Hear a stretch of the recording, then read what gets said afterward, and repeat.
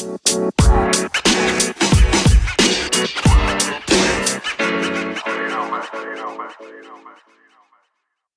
morning, afternoon, or evening, wherever you are in the world. Welcome to DBN News for 7/25/2019. The semi-daily news that even plants crave and Anchor's #1 gaming news podcast. I'm Anthony, and I'll be your host today. With that being said, let's jump into the news. First is from IGN, written by Jonathan Dornbush. Fire Emblem dev on if they've thought about an Advance Wars sequel. Intelligent Systems, co-developers of this week's Fire Emblem Three Houses, are of course also known for another renowned Nintendo strategy franchise, Advance Wars. But for fans of the more modern military aesthetic of that series, Intelligent Systems' work on the lengthy Three Houses campaign and plans for post-launch DLC hasn't left much room for the developers to consider an Advance Wars follow-up in the near future. Speaking to IGN ahead of Three Houses' launch, Intelligent Systems director Toshiyuki Kasu, I'm not even going to attempt that, I'm so sorry, told IGN the developers don't even have time to think about what they're doing after Three Houses. While we can say that we're working on the DLC and there's going to be a lot of content for Fire Emblem, we really don't even have time to think about what we're going to be doing afterward, Kusa Kihara said via in translation. We'll be pretty busy, but we'll keep working with Intelligent Systems and Koei Tecmo on all of the content that's coming. So that's an outright confirmation that another Advance Wars will come to be from the franchise's developers, but should the series ever return, it doesn't look like it's set for an imminent comeback. Second is from IGN and written by Alicia Judge. It's a bit of a read, so bear with me. Gambling laws appear to block GTA Online update in over 50 countries. Stringent local laws appear to be blocking Grand Theft Auto Online players in over 50 countries from gambling in the new Diamond Casino update. The update went live yesterday, but some players soon received in-game notifications that they didn't have permission to buy gambling chips to use in their virtual casinos. The new Diamond Casino runs on in-game cash, which can be purchased with real money. It would seem that developer Rockstar Games feels that the transaction mirrors online gambling too closely to ignore. Reddit users are reporting that they are able to go inside the casinos, but they are blocked from purchasing better chips. One user wrote, "I launched and I headed straight for the new building and wanted to buy myself some chips for the games.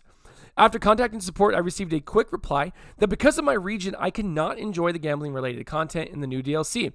They also noted, I tried buying the High Roller Penthouse, but it was locked for no apparent reason. Elsewhere, players have created a current list of 54 countries that can't access Diamond Casino's gambling features. It's wide-ranging, including China, North Korea, Iceland, Cyprus, and Poland. In the comments, some of these international players now say they're using VPNs. However, that could land them in trouble with Rockstar or their country's legal system. The decision to block access to virtual casinos raises interesting questions about the loot boxes, which are legally available in some of the countries that Rockstar has blocked. One user wrote, "So far, no reason for the thing to be blocked in my country. We have loot box mechanics freely available, and so are microtransactions. I don't see how this of buying chips in the Diamond Casino is illegal." Rockstar looked like they foresaw that they were going to have issues and just took, matters in their own hands and just did it prematurely. Hi, everybody. Anthony from Dad's Beards Nerds here to tell you about our sponsorship program, a wonderful way to help support us, and another way if you are a business or just someone who wants something read. Our sponsorships cost $100 for a week or $200 for 3 weeks. Your ad will be read over our week's worth of content, which includes DBN News, any reviews we might do, and our DBN Prime podcast. If this sounds something that interests you, then contact us at Gmail at dadsbeardsnerds@gmail.com. We look forward to working with you, and we look forward to hearing from you. Now, enjoy the rest of the show. Third is from GameSpot and written by Steve Watts. Classic PS1 series Monster Rancher is coming back. The classic PlayStation game Monster Rancher is coming back this year. According to publisher Koei Tecmo, the Japanese company tweeted an announcement of the release via Gametsu. It also opened a teaser site under its Japanese name, Monster Farm. The phrasing implies that this will be a digital-only release, and no release plans have been announced outside Japan. Monster Rancher first released in 1997 and shares some similarities with Pokemon in that you collect monsters to battle each other. However, Monster Rancher puts much more emphasis on monster husbandry, your creatures as you selectively breed and then raise your creatures to make stronger and stronger iterations of them. One twist was that you could load data to generate a monster from any CD you might have laying around, but that aspect probably won't be present in this digital version. So what I hope they do with this is you can scan barcodes. That would be dope. They could do QR codes, shoot, I don't know what they're going to do, but it sounds awesome and I can't wait to try out this new version. Last is from GameSpot and written by Kevin Nezovic. Pokemon Go, Team Rocket returns with new special research. Earlier this week, Pokemon Go players had their first encounter with Team Rocket. The villainous trainers would invade certain Pokestops and challenge players to battle using their shadow Pokemon. But just as suddenly as they appeared, Team Rocket seemed to vanish from the game. The evil team is now back again in Pokemon Go in even greater numbers, and there's a new special research quest line to go along with it.